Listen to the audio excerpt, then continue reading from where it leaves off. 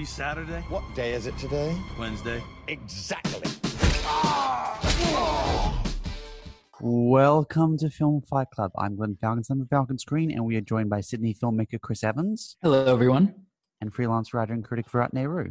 Hello, hello. Now, as long promised and long discussed, we are bringing you a movie in cinemas, a very big movie in cinemas. I think without question, the biggest release of the year, Tenet. It is out on Thursday. We have seen it, and we are doing a spoiler-free review, which means we are not discussing the plot, but we will be discussing some of the form and technical details and some of the reception to the movie as well, because I found that to be kind of curious.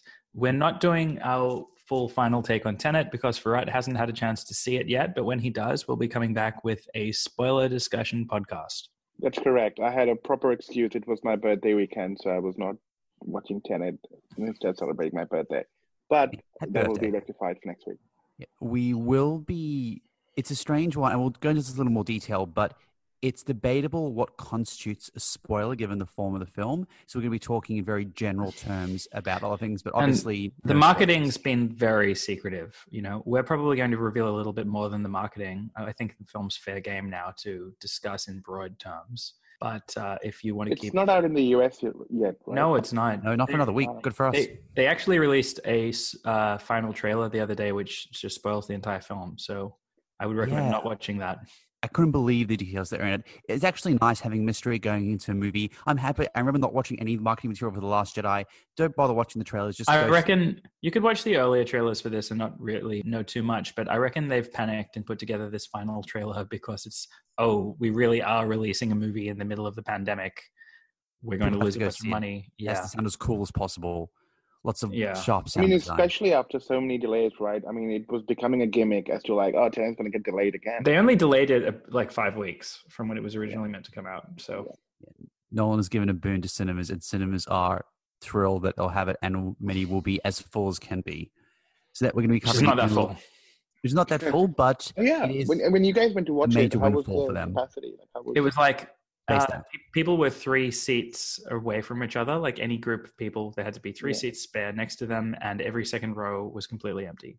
So it was not that full. And I can tell you it was enforced. Someone tried to sit much closer to us, and the usher came up and said, no, that's your seat. You go sit there.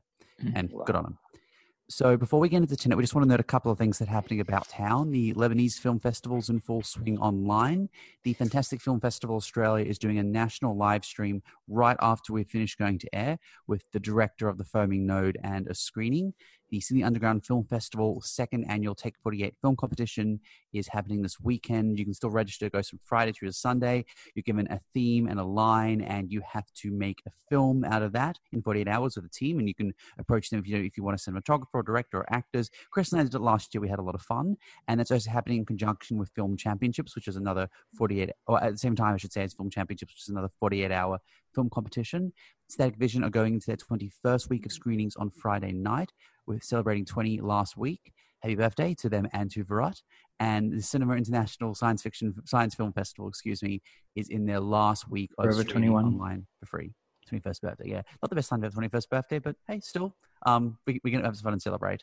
It's been Virat's 21st birthday for the last few years. Yeah, congratulations. No, it was my 28th birthday, which means I'm just going to be turning 30, and then it's all downhill from there very soon. Thanks, man. Thanks, dude. So it's actually... Do people really believe that? Do people really believe that like 30 is this devastating... I don't know. I just keep hearing that, and I feel like I've now psyched myself to believe it. I think that's just the culture. I think everyone tells themselves that the 30s is when there's no more fun time. Glenn, you're 28, right? And you're therefore... Yes, I am. No, 30s are great. Well, I don't know what they were telling you. There was actually a wonderful film made in this at Kino one time about the number of 30-year-olds reflecting on turning 30 and the number of 60-year-olds reflecting on turning 30, and the latter talking about how it was such a wonderful time in their life. So, yeah, live it up. Enjoy it, even though there is a pandemic. So don't live it up too much, but live it up. Speaking of birthdays, I know we're pre-recording this, but when this goes to air, it might be someone else's birthday? Not sure who you're talking about, Glenn. Well... Yeah. Someone else, friend of ours. No. This other person's birthday is definitely for next episode. I'm pretty sure. I remember the dates correctly. No, you don't remember the dates at all, Virat. Oh God. Okay. It's Wednesday. Yeah, we Oh, have a it lot is Wednesday. we have birthdays. Happy birthday to everyone. It's a nice birthday time. I thought it was Thursday for some reason. Anyway, So No, the it's Thursday Wednesday. Tenet, much bigger story than anyone's birthday. But before we get into Tenet, we just want to note that the Melbourne International Film Festival concluded on Sunday. To note, to some acclaim and to record numbers, the attendance at last year's film festival was 190,000. This year, there were 205,000 streams, but it presumed 307,000 views, given they presume that 1.5 people are watching per view. So this is a record for the film festival. And obviously, Melbourne is in a critical stage right now. People are isolated within their homes. So a lot of people sought out this event in the Melbourne calendar year, and good on them. They seem to have engaged a lot of people and reached a lot of folks and done spectacularly well in getting a lot of films that wouldn't otherwise get out there. The question is, would there still have been such high numbers watching an online edition if they were to do this next year, or if this were not a year that everyone was in lockdown? Is it just the novelty that this is the first ever online film festival and there's a shortage of things to do? Are people seriously going to consider in the future moving film festivals online? Personally, the idea of a film festival as a limited time only streaming platform isn't that appealing to me, but yeah, how do you feel? I liked the fact that it was limited time only. I don't believe they're looking to go online again. I think they'll take a similar attitude to National Minley from the Sydney Film Festival, who told us that the aim is to have in person next year and not have a similar online component. Obviously, situation pending, but I think they're looking to have the lines outside the comedy theatre again next year for sure. Oh, definitely. I mean, I definitely love the kind of communal aspect of it, to be able to see people, which is kind of the reason I go to Melbourne every year, and we all go to Melbourne every year. Is, you know, if this wasn't a pandemic year, we'd probably be in Melbourne right now. If nothing else, I would be. I'd be on a road trip to Broken Hill. Well, talking about that geographical element, it stops being the Melbourne Film Festival if you're watching it from anywhere, right? Like it's just a film festival. Yeah, 20% of the viewers weren't from Victoria, apparently, and there's also the factor that any screening that would sell out can have infinite capacity here. You know, but they did enforce limited capacities in terms of like tickets were selling out in terms of how many digital screenings they were allotting to certain people, which I felt was a bit, I don't know, I'm not sure how I feel about that. If I'm still paying for a digital ticket, whether that should also have a limited number of capacity. It could be something imposed on them by the rights holders about controlling the access to the film at this stage. I'm not sure, but fair enough. Yeah, the numbers must have been really high if the numbers allowed for more viewers than come to MIF in a normal year when there's a few hundred more films than they showed. Absolutely. Then, yeah, those digital theaters must have been enormous. And I agree that there is something to the identity of the festival and having it in Melbourne, which is reflected in the selection. I don't think they'd want to do it in this form ongoing, just because it would transform, but it would lose its very MIF identity. And I don't think MIF want to do that of all festivals. No, I don't think so. I think MIF definitely is one of the more, there's a MIF film type and a MIF crowd that seeks out those kind of movies, which only get taken up at MIF. MIF has a very strong identity for sure. Yeah. To know, on the festival front, the Darwin International Film Festival just launched their program. It's going ahead in the third week of September, and they have claimed to be the first physical film festival in the world going ahead. Huh. I certainly haven't. I follow one to Australia. I haven't known one to go ahead in Australia, aside from like a fest screenings, which have happened. When is that meant to start? September. It's the. I'll tell you right now. I think it's the third week of September, but it is. Here we go. September 18 through 27. Okay. Isn't the Venice Film Festival? I'm looking at the dates for that. I'm pretty sure that should be September end as well. Hmm. Yeah, so that may... No, so Venice is September 2nd to 12, and it is going ahead physically, so they're not right at all. No. Okay. Wow. Well, maybe not, well, at least for Australia, aside from some of the Flickr Fest screenings. So that's things on the festival front. You're listening to Film Fight Club. Glenn Falkenstein, Chris Evans, and Bright Nehru. And now we're going to talk about Tenet non-spoiler review, which is out on Thursday. It is the new Christopher Nolan film. It is starring John David Washington, Robert Pattinson, Elizabeth Debicki, Aaron Taylor-Johnson, and in broad terms is a sci-fi, spy, neo-noir, heist thriller, which addresses our conceptions about time. It is... I mean, that uses time as a plot element / Nolan narrative machine action device.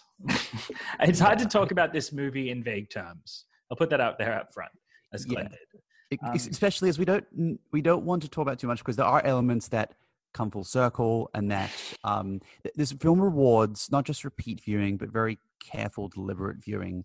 I've enjoyed unpacking it with friends afterwards. I think that's part of the design, very much so. I don't think it's a great film. I'll put that up front, but I am not one of the converted when it comes to Nolan. I've always been a bit of a Nolan skeptic, and I think this is in the upper half of his filmography in terms of quality. But it is one that I 100% think is designed to be something you want to revisit and reassess, knowing what you do, having finished the film the first time, going back to some of those earlier plot, mysteries, and perhaps it gives a satisfying feeling of everything coming together. I'm not sure. I'll try and catch it again before we cover it again. But despite that element, and I think everyone going into this by now sort of knows the drill when it comes to Christopher Nolan, right? Like, this is very, very Christopher Nolan. This is very, very along the lines of what he's been doing in every movie except for Dark Knight Rises since Inception.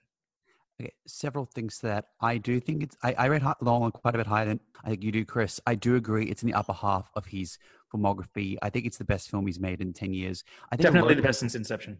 I agree. think a lot of people are going to compare this to Inception, because similar to Inception, it invites the knowledge within, especially because it's so fast paced that when you're watching it, you're not fully reckoning with it, but you will, and you're part of a broader experience where, like a good mystery thriller or an iconic one, you can deliberate on it and discuss and digest. And I guarantee you, there are whiteboards and hours long YouTube videos that are going to be dedicated to teasing this out. There's a distinction that I think has to be made with Inception, though. Inception, and people are going to compare it to Inception. It's a bit of a lax comparison, because Inception is much more speculative. This is more complicated and it's more labyrinthine. But importantly, I think it, and I'm willing to revise this on further views, I think it offers less interpretations, because it operates very much as a spy, mystery, and noir thriller, where there are limited ways that you could interpret it. This is distinct from some of the characters who we don't meet on screen, which we'll get into much more detail with spoilers, but that offers up, I think, much more views and interpretations depending on your reading of them in the film. This film, I would say, is actually much more confusing than Inception. There've been a lot of, I agree. Yeah, a lot of people are complaining about, I barely understood Inception. I never thought that was actually difficult to follow, but there were moments in Tenet I was actually, Inception critiques are always, when there's so many theories, I'm like, I don't think that matters. Like, it wasn't that. It's very, very clear. It opens up a lot of theories, but it's not difficult to get to deliberations of those theories, unlike this movie, which is very, very, not convoluted, but complex. Yeah, this is complex, and Nolan has actually greatly improved in this film in one specific area. Mostly, it's exactly what you'd expect in terms of Nolan, no improvement or degradation of quality. But he has improved in terms of explaining away too much. Compared to Inception, this film is way more confident to let the audience figure it out for themselves instead of having... It's not an info dump? There are some info dumps, but they're kept concise, and the film isn't slowed down by explanations of rules. So I think the reason for this is the particular form Nolan's using. It's his first noir. It operates in... No, it's not. No, absolutely is. It Memento operates... following is not a noir. Sorry. I will get to the Memento. I will get to the Memento comparison in a little bit. The Dark Knight, his entire filmography I don't agree. Dark Knight's a neo noir. But it has neo-noir elements. Like, there are elements, but I wouldn't, not overly so. Memento does, and I'll get to the comparison of Memento in a second. This progresses like a classic noir, where characters come and go, fleeting shadows in the night, things are explained in fast dialogue very quickly. And part of the design here is, as I said, get it out of the way, but also confuse and confound us so we can come back and have to deliberate more. I think the problem with this film is that it starts like a noir, and then continues like one until the action takes over. And the form of overwhelming action doesn't beget like noir. It worked in Memento, where it was much more tighter framing and there were shadows, much more elegantly and deliberately deployed. But in the latter half, the noir style doesn't beget the film. I don't think this film is that much of a noir. This film is a 90s action blockbuster. Shooting on film completes the feeling of this being from another time. This is a smart, though some aspects of the script and the plot are actually quite dumb. And characterizations we'll get into. Oh, yeah, dude. We'll get into that, especially in the spoiler discussion. Yeah. But this is like a 90s Bond film without the humor, crossed with a 90s high concept sci-fi film. It uses some noir film trappings, but really it's like a spectacle we filmed all around the world. Like GoldenEye style? Yeah. Not like, a little bit like kind of like GoldenEye. It's a classic Bond compared to James Bond though.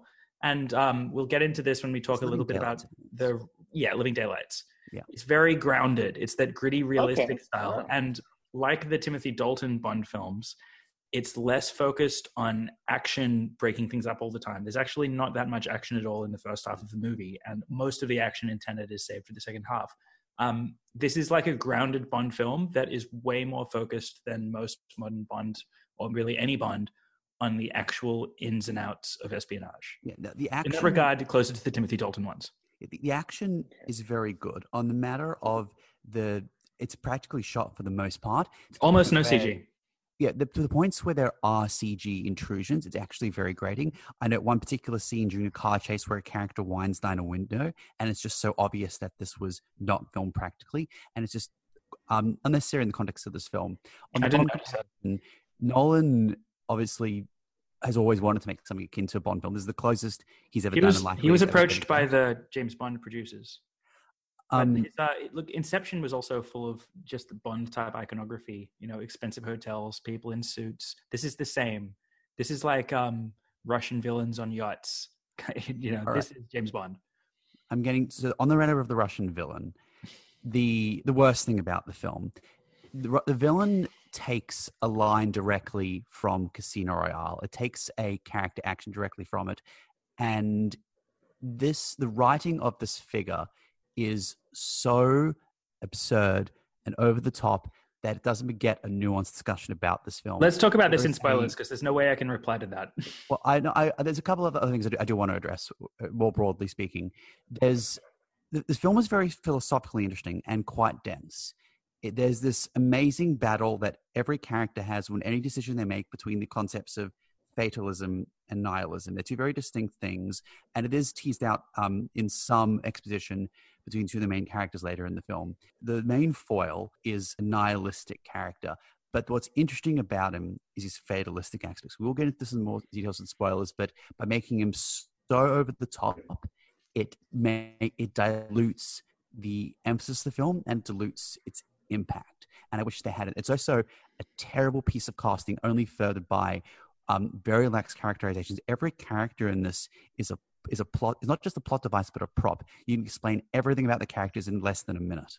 Look, the reviews of this have been a little bit strange for me. I watched the film and I went into it not knowing what the critical response was. And when I came out, I said, that was a Christopher Nolan film. All of the things that I've thought are major flaws with his filmmaking are on full display here, as well as his strengths.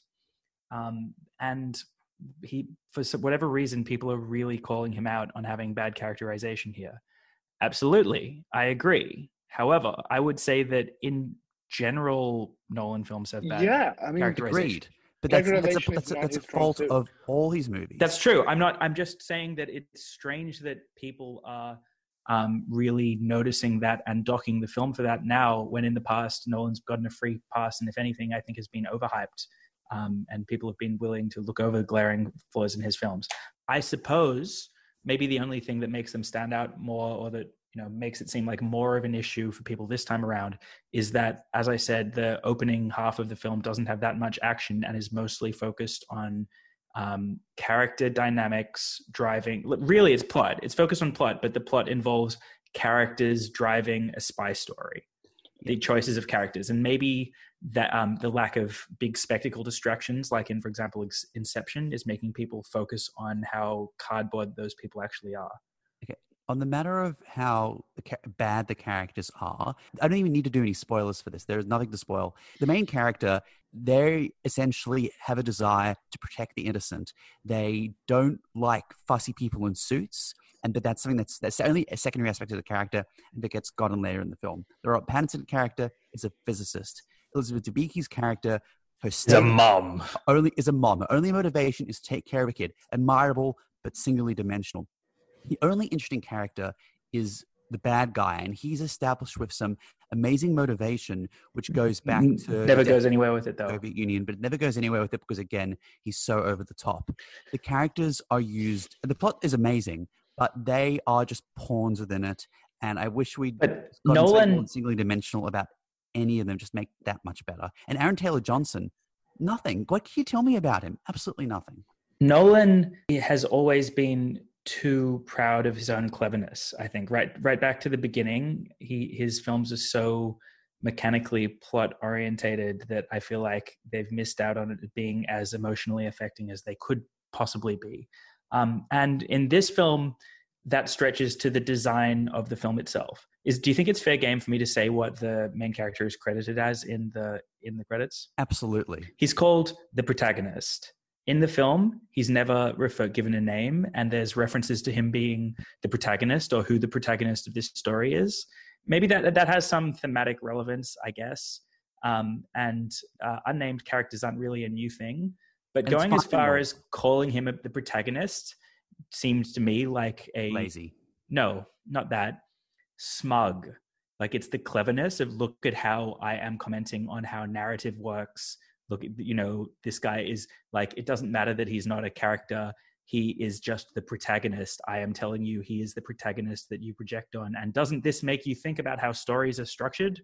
Yeah. And it's just like, or how like there is a meta reading of this film in terms of like how later events change the way we think about earlier events and their place in the narrative or something. And, he plays the role of the protagonist, but at a certain point, it's like, yeah, we get that you're clever, Nolan.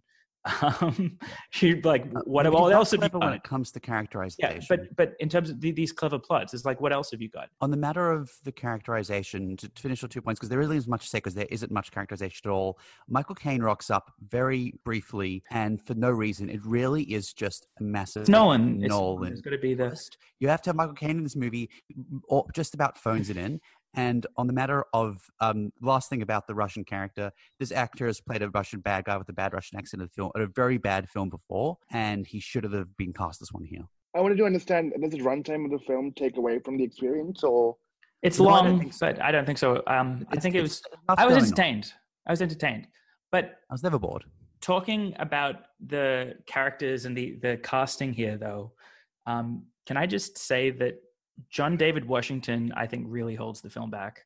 I remember thinking in BlacKkKlansman that he could handle the funny stuff, but at the points where he was supposed to emote a little bit more seriously, I felt the limitations of his acting in a big way. But as in BlacKkKlansman, he's cast opposite a sidekick who's there to be the serious one who shows emotion, as if the filmmakers realize this guy's limitations.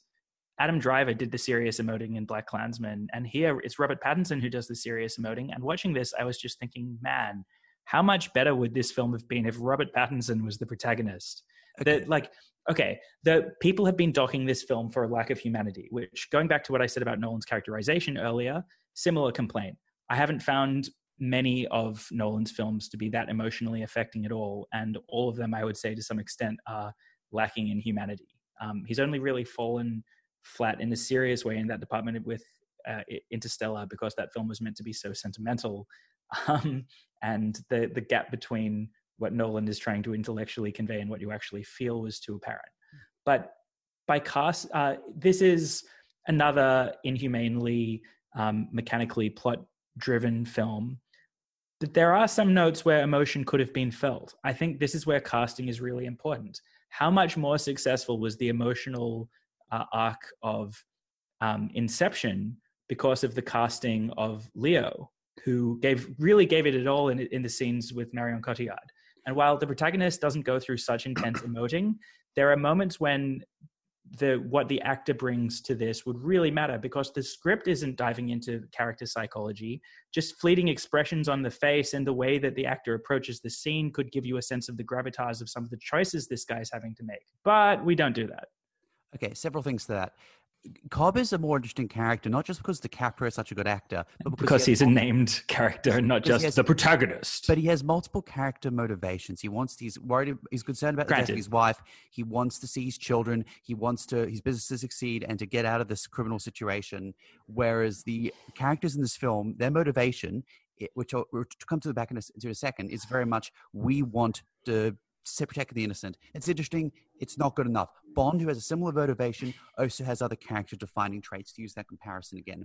On the matter of Washington, Pattinson and he have had the equal levels of characterization, but it's testament to simply that Pattinson is a more nuanced actor. Washington, not having a lot to do with, has nothing to emote to. I've been watching a lot of Star Trek lately, and there's a lot of actors who have a lot of very lax characters, but are very good. And in the classical theatrical sense, are able to view their characters with more humanity. Washington simply isn't up to that task. Nope. Character motivation. We talked about this in the context of other films like The Nightingale, The Shape of Water. And this is another very bad example of the trend.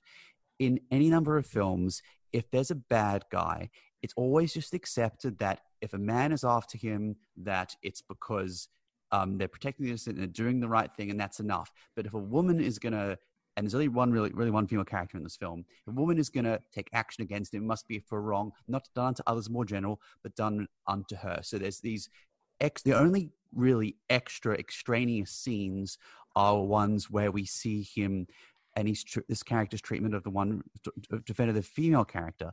Now, granted, this character is a very bad person, would do things like this, but I think they always were included to speak to her motivation, which were not necessary as an explanation of the other character's motivations, not necessary. It's a very poor piece of scripting, which we see recur a lot, and it didn't need to be here any more than it needed to be in a film like The Shape of Water, which is another very poor example of this trend. Moving on the James Bond tangent, another thing this does is it goes to, away from the characterization, it goes to so many locales, like Estonia, for example, where I was at all of a year ago. But unlike James Bond films, it doesn't really situate you there because there's nothing in the description of the visual description of the locations which is distinct. You don't feel you're suddenly in this part of the world. Whether it's India or Estonia or else, all the places just kind of look the same. And for someone who's so visually creative and has such a visual focus as Nolan, and again shooting practical effects, that was strange to me. And it was a similar issue with Inception, which people just seem to let fall by the wayside and not being highly critical of. But here, it's much more pronounced. I think the reason why people are suddenly criticizing this, looking at the critical consensus that seems to be coming through now, is simply that the Nolan hype's died down. And at this point, we are getting a sense of what a Christopher Nolan movie is. Maybe it's just becoming apparent that this guy isn't actually the Kubrick of our times, as some people have tried to hype him up as being. This guy isn't going to keep coming out with brilliant new takes on how films work. This guy has a specific style, certain flaws, certain strengths, and what he's doing at this point is very recognizable. It's like the drill by now. As the plots, Yeah, without giving too much away, this is a similar sort of film to Inception and Interstellar, and to an extent, The Prestige or Memento. Like, it's a Chris Nolan movie. It stopped blowing people away with its novelty anymore. So now people are starting to just go, okay, like the shine's come off a bit, and so the flaws are starting to become apparent. I think that's where we're at. What do you think?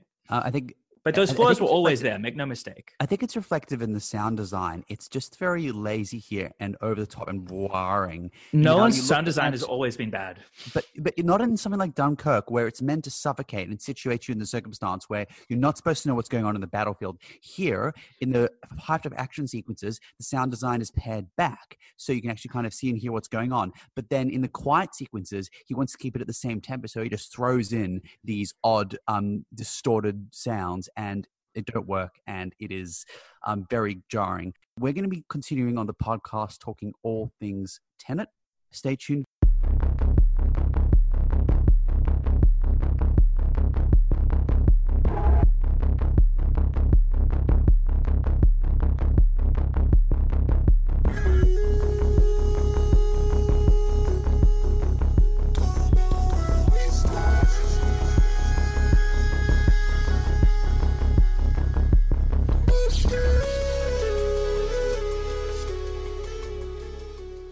So we are back on Film Fight Club talking all things Tenet. We're coming out of the cinema and seeing the polarized critical reception. Wasn't it? Really liked it, and people didn't like it. As mentioned earlier, what I have seen is quote saying that it's self-parody. I don't think it is. I think this is what a heightened version of what the best episodes of Rick and Morty could be like if they took themselves very seriously. That style of writing. And that's not a pejorative. I really like it. Very intellectual. But it's... We're true intellectuals who love Richard and Mortimer. Yeah. If people used to see... Yeah, exactly. Richard and Mortimer. People are used to seeing it in a absurd place. So it's a little jarring for a lot of folks to suddenly see it taken very self-seriously. But that's the joy of high-concept sci-fi. Self-serious. Yeah. No, that's the joy of high-concept sci-fi. This movie... It's clever enough to be entertaining. You know, I think for me, this movie was actually a pleasant surprise because since I haven't enjoyed really a Nolan film since Inception, I liked The Dark Knight Rises as a bit of dumb fun. I liked things. I didn't think it was spectacular. I liked things about Interstellar. I enjoyed the experience overall, but the fact that it went so heavily into emotional territory and Nolan's strength is not in investing his stories with a lot of recognizable humanity, dragged it down a bit. No. This film doesn't try to be so emotional. This film has aspects that could be emotional as well as serving this plot puzzle purpose they solve here in the hands of a stronger storyteller, perhaps. But I'm fine with them just functioning on this kind of level here. Yeah, I'm also willing to note that everything we've said is we have to caveat with the idea that once we actually sit down and pick apart this film, it may actually make no sense. There's actually a line going into Nolan's meta cleverness. There's a line early on in this film: "Don't try to understand it, just feel it." And as soon as that was spoken, okay, all right, I see how this is going to go. It's what he wants. Where do you guys think is the disconnect with this film? With the critics, you guys are saying this is a very Chris Nolan kind of movie. Why do you think the people are disappointed? Because they expected a different kind of Chris Nolan movie? I think it's a number of things. One, I think maybe there used to be the sense of like, how is Nolan going to blow us away? And we're settling into the realization that he is Nolan. He makes Nolan-like films. This is an extremely Nolan-like film. And so it's not, and after all the mystery and the plot department and the marketing, maybe there's the sense that this could be some new thing that blows your mind. And you realize that, it's like the other ones he did, but he's refined the formula a little, which to me, since the formula has been satisfyingly refined to an entertaining place, that's enough. That's good enough. I was satisfied. Yeah, and I think I expected a lack of humanity, so that didn't dock the film for me. In fact, I was a little bit pleased because there was a part that actually does evoke some emotion in this film towards the end, briefly. You know, like it's good enough for me from Nolan. Anyone who goes into this movie, especially people who maybe haven't seen a film yet and moreover haven't seen a big cinema release, are going to have a lot of fun with this and are going to enjoy it. And like Inception, are probably going to watch it again and more times revisit it over the years. To the self-parody argument, there are elements that... No, Glenn said it's almost self-parody before we started recording this. Yeah, it's verging on almost self-parody. The problem with that point of view is there's everything about Nolan is in this film, and it's the checklist, it's the Michael Caine, it's the sound design, it's almost everything you expect from Nolan film is in this, but it's heightened and sometimes exaggerated and so much more plentiful. So it's like the mystery, to use the Richard and Mortimer analogy again, it's like the train episode of season 4 where it's falling in on itself a bit, which is also the form of the film. The film, however, is clever enough that as a pure narrative dramatic sense, it sustains itself and propels itself forward absent the meta commentary, which Chris has alluded to, that you can also enjoy it on that level. So I think a lot of people who dislike it are predisposed to dislike Nolan's fare, which is fine. It's not for everyone. But I think this is for the vast majority of people, especially those who aren't willing to take it absolutely seriously, even if the film appears to take itself absolutely seriously. I had a few more thoughts just then about where the disconnect is coming from. Okay, Nolan's films, I've always thought it's kind of strange how popular they are because we live in an age where pop culture... There's this thing of like, let's go really gritty that Nolan is sort of the king of. Let's ground things and take it seriously. But the general trend of the times, if we look at things like the MCU, Star Wars, has been to be a little bit silly, a little bit heightened. Nolan has always gone for an approach that's quite heavy. Some of his films, I'd even go as far as to say feel lumbering because they're extremely serious. And there's just a heaviness, like even in the signature sounds you hear on the Hans Zimmer soundtracks. Replaced in this film by Ludwig Göransson, by the way, which is an interesting touch. Does he? Hans Zimmer or Ludwig Göransson? In the opening scene in the orchestra pit. Oh, interesting. Zimmer. No, Ludwig Göransson. Interesting. Okay, we'll get to that. But yeah, Dunkirk, for example, I found extremely lumbering. It's this really serious, really mechanical, really slow movie. This movie is a little bit more sprightly, but still midway through the movie, before it switches a gear and becomes a bit more action driven, I was saying to the person I was watching with, this is really dark. Like, it feels heavy. It's character focused instead of, like, there's the spectacle of the locations, but there's not that much action, as I keep saying, in the first half. It's focused on the characters who are very serious, who are very concerned about things all the time. There's an overwhelming mood of gloom and darkness. I think probably the disconnect is just that staying in that tone without having the distraction of either cool dream flipping around stuff that goes on in Inception or Batman is maybe making people a little bit more uncomfortable. You need to be willing to stay in a heavy, dark, serious place with these characters. Compared to the James Bond movies it's throwing back to, there's way less humor. We wait for the action because the action is very good. On the matter of the serious tone, I think part of it is there is a unique, the cataclysmic threat is of a unique nature. Yes, as alluded to earlier, the sort of concept is dealt with in a lot of science fiction. However, the way it's teased out and the consequences in this universe are very large. It's very hard now in the world of the MCU to do a film with a where if heroes succeed, there are cataclysmic consequences, because we've seen it done so many times before. There's a novelty to the particular circumstance here, and it lends the film a darkness. It lends the film an edginess that wouldn't otherwise exist. And it's incredibly clever, to the film's credit. There's a lot of very clever, very good scripting going on here. And the action is great. There's a sequence in a hangar, a fight scene in a safe, a raid, several sequences of destruction, a car chase as alluded to earlier, which obviously is very endeared to the second Matrix film. But yet I was thinking Matrix Reloaded in terms of putting together this intricate clockwork chase action scene. But yet conceptually, it's also very different. There's some Reloaded-like elements in it, but it's also very different. It's a new thing. I will say another area that Nolan's improved with this film is the action direction. This is definitely the best action he's ever put together. For a guy that's always been making action films for a long time, I've always felt his action filmmaking is a bit limited. In his first attempt really at an action movie, Batman Begins, it was kind of terrible, jagged. The Dark Knight was a slight improvement, but sometimes it was a bit too chaotic. Comparing the car chase in The Dark Knight to this one, it's like Nolan has taken notes from the people asking him to be more classical and make it more legible. As an example, in The Dark Knight, there's constant changes in the on-screen direction. 1 second the Joker seems to be going left, 1 second the Joker seems to be going right. Watching that with that in mind, the new car chase in Tenet, I was thinking, wow, the characters are always going in a consistent direction that's communicated to the audience.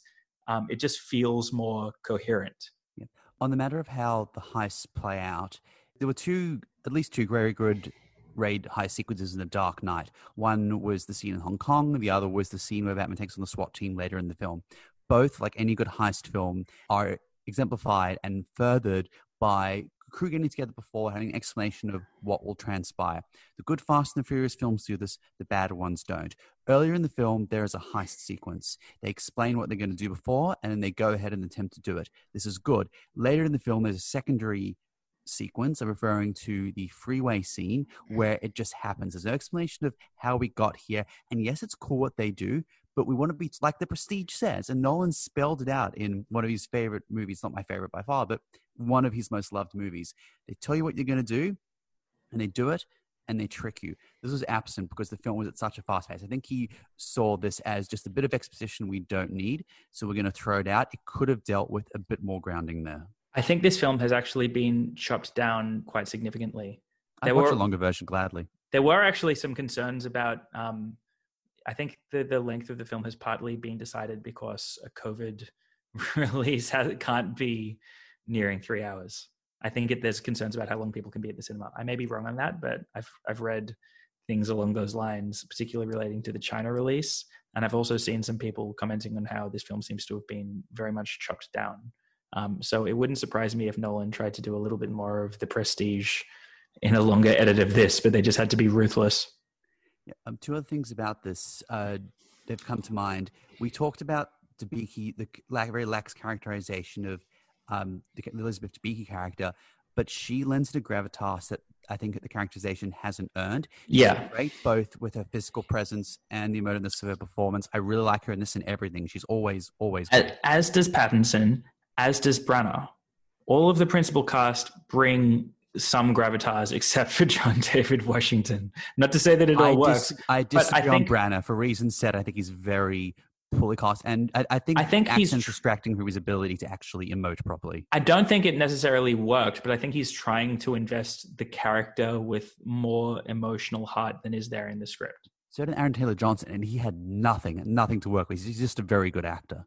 Yeah, exactly. It makes a difference casting a real professional who can make someone that's flat on the page into someone who seems to be alive. It's such a lax reveal of Branagh's character. And also on the matter of the character reveals, we referred earlier how to, in a good noir, Chinatown's a perfect example of this. We discussed it some weeks ago, where characters come and go, but ultimately you go further and further down the rabbit hole, and you ultimately more people. Aside from the action-orientated acts taking over, it comes a point relatively early in the film where it becomes very clear that everyone's assembled and that we're not really going to meet that many new figures, and that doesn't begin in the noir. So when you continue the noir tone, it just doesn't. It's highly inconsistent, and it's not. The movie is not indebted to stay true to, just because it draws from noir concepts, to stay true to everything about a noir. Because it's a twist on that, right? Like it becomes about meeting people in a different way. I'm going with the dialogue, though. The dialogue and its staging and the way characters interact with each other is so noir heavy and so reliant on understandings of what noir begets and furthers, that we're always going to be going down and down into this deeper understanding. We're always uncovering new things, and we're not. I think it worked well enough in the film. Like the way that things get uncovered, it just flips midway through. It's meant to be a twist on the formula, right? Yeah. But since we mentioned it earlier, what do we think of the music? I thought it was fine. I thought it sounded like a typical Nolan score. It's sort of like Zimmer's Gone, but instead we've got something quite Zimmer-like without being that extraordinary or noteworthy. It was cool. Like there's some nice electronic sounds. I actually liked the hip hop song over the credits, which Nolan's trying to stay cool with the kids. There's that hilarious video of him at a rap performance and just being like me at a rap song concert and just not really jibing it. Just to show you how much I love kind of music to listen to. But yeah, I did like the song at the end. The sound was too grating, I think, some of the overlaid soundtrack, but also just in terms of sound design and mixing, especially in the opening scene, I had trouble understanding what a lot of the time what they were saying. I think to an extent it's because the film is meant to be partly imperceptible, but I should have been able to hear what John David Washington was saying and doing. It's typical of Nolan. It wouldn't be a Nolan film if someone's not wearing a mask and you can't hear them. It happened in... That's not good enough for me. It happened in The Dark Knight Rises. Happened in The Dark Knight Rises. I know, but I want to hear what Bane and what Tom Hardy says in Dunkirk. Happened in Dunkirk. It even, for some reason, without a mask, happened in Interstellar in the beginning when the planes are flying around and Matthew McConaughey is talking and a lot of people couldn't hear what he was saying to Murph. For some reason, Nolan loves it when you can't hear valuable stuff on the soundtrack, but it's not taking on an artsy tone. Like it's meant to be imperceptible. It just feels like Nolan maybe has a hearing problem or something like that and thinks this sounds normal. Because for whatever reason, I shouldn't say he has a hearing problem.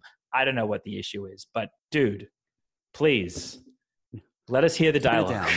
Turn it down. Yeah, it's so weird. He always mixes the sound effects. He mixes the sound effects so loud. I know he's not actually the sound mixer, but he clearly, he's signing off on everything. Consistently in his films, sound effects are way louder than the dialogue. I don't know why. Yeah, it's like it becomes in a chaotic action scene. It's just like, what did you want from us? We didn't need it. I referred earlier to a couple of extraneous sequences. There actually is actually one other entirely extraneous sequence. The characters is talking, but Nolan wants to be fast-paced and interesting, so he puts them on this absurd yacht, and they don't need to be there, and it doesn't add to the plot, and none of it makes sense. Didn't make sense. Cool, but it didn't need to be there. It did not make sense at all. On the matter of the twists, I liked that there were quite a few, but Nolan, in a very complicated film, had the integrity to know that a lot of the audience would have figured out what was immediately coming and didn't treat it as a big reveal, but still left its impact intact. I think part of that is also going to the meta commentary of the film and him trying to validate his view of this universe and the physics therein. But I liked that he didn't treat the audience as stupid at these junctures, because we're not. And when the reels come, it's like it's a nice moment when it clicks in the cinema and you're like, oh, that's what we're about to see. That's very cool. There's a lot of moments like that in this movie. And stuff I'm kind of looking forward to seeing on a repeat watch. There's some really cool images. Towards the end, there's Bungee scene? The turning point, but not just that. The turning point scene in the narrative is really cool. It's great. It's just you're watching it thinking, what the hell is going on? But it's such a neat visual concept. I liked it. I liked it. I had a great time. Yeah, I had fun. I'm going to be arguing about this with friends for ages, just like we did with Inception. I don't think it's going to stick like Inception. I think it's simply this film is dealing with ideas that have been in sci-fi movies before in different forms. Like it's a refinement of the idea, but this kind of thing, I don't think, outside of really nerdy circles, I don't think gets picked apart much. I don't think it's going to capture the public imagination like Inception did. And I think that's part of the weirdness of releasing it now. The current release strategy, I think, really relies on strong word of mouth for this film. And watching it, I was thinking how it's so not a crowd pleaser by the standards today. As I said earlier, it's very serious and very plot-based for the first half in a way that is unusual and maybe even now feels a bit fresh for a big tentpole action movie. Yeah, dark, serious, and slow. It doesn't feel like a crowd pleaser. Maybe towards the end, but I don't think it's slow. I do think I don't think it's actually slow either. But if you consider this from a perspective of major blockbuster tentpoles, even compared to something like a James Bond movie, I could see a lot of mainstream audiences saying, "Get to the action. Get to the action. Yeah. I don't care about all this stretches where we're just waiting on. I don't care about this. The action does espionage thing with some guy and his wife. Like I don't care. But does I care, but I could see. They tell you what they're going to do, and there's stuff I haven't seen in an action film before, particularly one sequence involving a hang-up, which there's cool ideas. But yeah, I don't think this is going to be much of a word-of-mouth hit. I reckon, we can talk about this. There's going to be a lot of curiosity about this just because of the gumption to release it now. And it's a Nolan film. The fact that the plot has been so under wraps and the fact that people are going to want to debate it and be part of that discussion. It's so interesting that Nolan has so much pull with Warner Brothers that he can just release the film despite the fact that they know they're going to not make as much money as if they were to hold it till next year. But having seen the film now, again, as we keep saying, we can talk about this more in the spoiler discussion, but I have some thoughts about it coming out now. I reckon Nolan just thought, I want this film out. I think it's not so much about the money or anything like that, so much as that he personally wants to release the film. Part of the point of the film thematically seems to be to accept the way things are and let things be when things outside of your control enter into the equation. It's totally within the spirit of that to say, oh, there's the COVID pandemic. It's not going to make as much money as it might have, but let's just release it anyway. And I think also, as we'll get into next week, the film's trying to speak to this moment in time. The film's trying to be very current and the world is changing very quickly. I think Nolan just thought, I've made this film for right now. This film seems relevant in some ways. Let's just get it out there because I want to make my statement artistically. He wants to be the savior of cinemas too. There is in a very sad way, there is a particular relevance to this film now where a lot of people are feeling very lousy about the world, and the fatalism argument in it is extraordinarily relevant to the times that we're in. Exactly. And I like how there are foils and counters to that, to the more, again, it's discussed, nihilistic trends in the movie. That's something we'll discuss in spoilers. Yeah, my point was more that just we framed this conversation around Nolan releasing the film almost entirely around this idea of saving the cinemas and the economic argument. But now having seen it, I think he just thought this is a film that speaks to the present moment, and I want my film to be seen now in this context. And fine, I accept that. It's to its credit. Yeah. It's of a time, and it's of this particular time. And Yeah. it'll be, when we talk about this year in terms of cinema, in 20, 30 years, And it will be the major film. Yeah. And just for as many a side reasons. note, we're going to be talking we'll talk about this particular element of film more about it in spoilers. But just an aside, the film deals a little bit with the era during the Cold War of secret Soviet cities. A little known thing. There's a couple of great documentaries about it. It's not something you see teased out in narrative fiction, certainly big films. He's brought it to very popular attention now. It's fascinating, it's eerie, and I love that there was this dimension of it, even if it was minimally explored. So yeah, that's Tenet. That's Tenet. It's Tenet. We'll talk about it in more detail when Virat's seen it, and I'd like to catch it again so that I can see if it.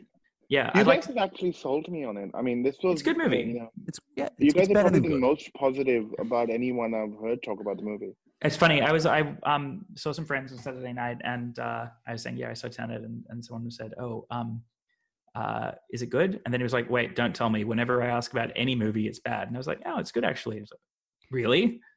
Like everyone seemed surprised. I think people were catching word of the negative buzz, and everyone seemed surprised when I said it was good as well. Yeah. It's so polarized. Chris, I think because you're not that big of a Nolan fan, so if that's right, something has impressed you, then I'm just it's still even more excited than usual to be like, right. Oh, okay, Chris likes it, then there must be something. Don't get me wrong, it's showing all the things that we don't like about Nolan. It's it's overall a satisfying package. That's fine. Yeah. I understood that, but even despite that, if Nolan is willing to somehow he's grown a little bit some of his past indulgences, yeah, and even learn from his mistakes and improve upon the action set pieces, for example, then why not? I think it's still an improvement for him as a director. Yeah, it is a step forward. I just think there's just a general curiosity about this movie. I was outside the cinema chatting in very hushed tones and in very broad terms with a friend about it, and some dude walked past, clearly listening on a conversation, and said, "Excuse me, are you talking about Tenet? Please, have you not heard Empire Strikes Back? Don't say anything." And we weren't, but there is a general mystery and an aura about this movie that will exist at least for the first couple of weeks of its release. And people will be in that. I think it's going to do well, particularly in Australian sitting where we're the first to get it, which is amazing for a film of this scale. I do think that, like I said earlier, that sense of mystery in the marketing might backfire though. Just because it's like, oh, it's kind of like Inception and kind of like Interstellar and it's kind of like Memento, and after all the mystery. It's not like these movies. No, but it's the new Inception. It's not the new any of those movies, but it's definitely a new take on formulas the guy that made those films has always been playing with. So that is Tenet. We'll be back next week talking about all things spoilers for it. Let us know what you want us to fight about. Let us know what you think of Tenet and if we've got something wildly wrong, or if you think that we're way off, or if there's just dimensions of this film that we're yet to unpack and really uncover, or if we just got it wrong. I would suggest if you have any fan mail, hate mail responses to what we had to say about Tenet, wait until our spoiler review because we'll probably have developed our thoughts on it a bit. Yeah. So this has been Glenn Falcons and Chris Evans and Virat Nehru. Excited to talk about a new movie, a big movie. It's such a novelty, isn't it? Like seeing a big blockbuster in the cinemas. Yeah. Wow. Yeah. Who would have thought 2020, that's the thing we'd be most excited about. Yeah. Thanks, Nolan. And all else involved. It's obvious everyone worked insanely hard on not just doing this picture, but understanding it. They would have had to have read the script a lot, and there would have been a lot of phone calls and questions just to clarify this and that. I'd be curious to hear years down the track which actors had what interpretations of it.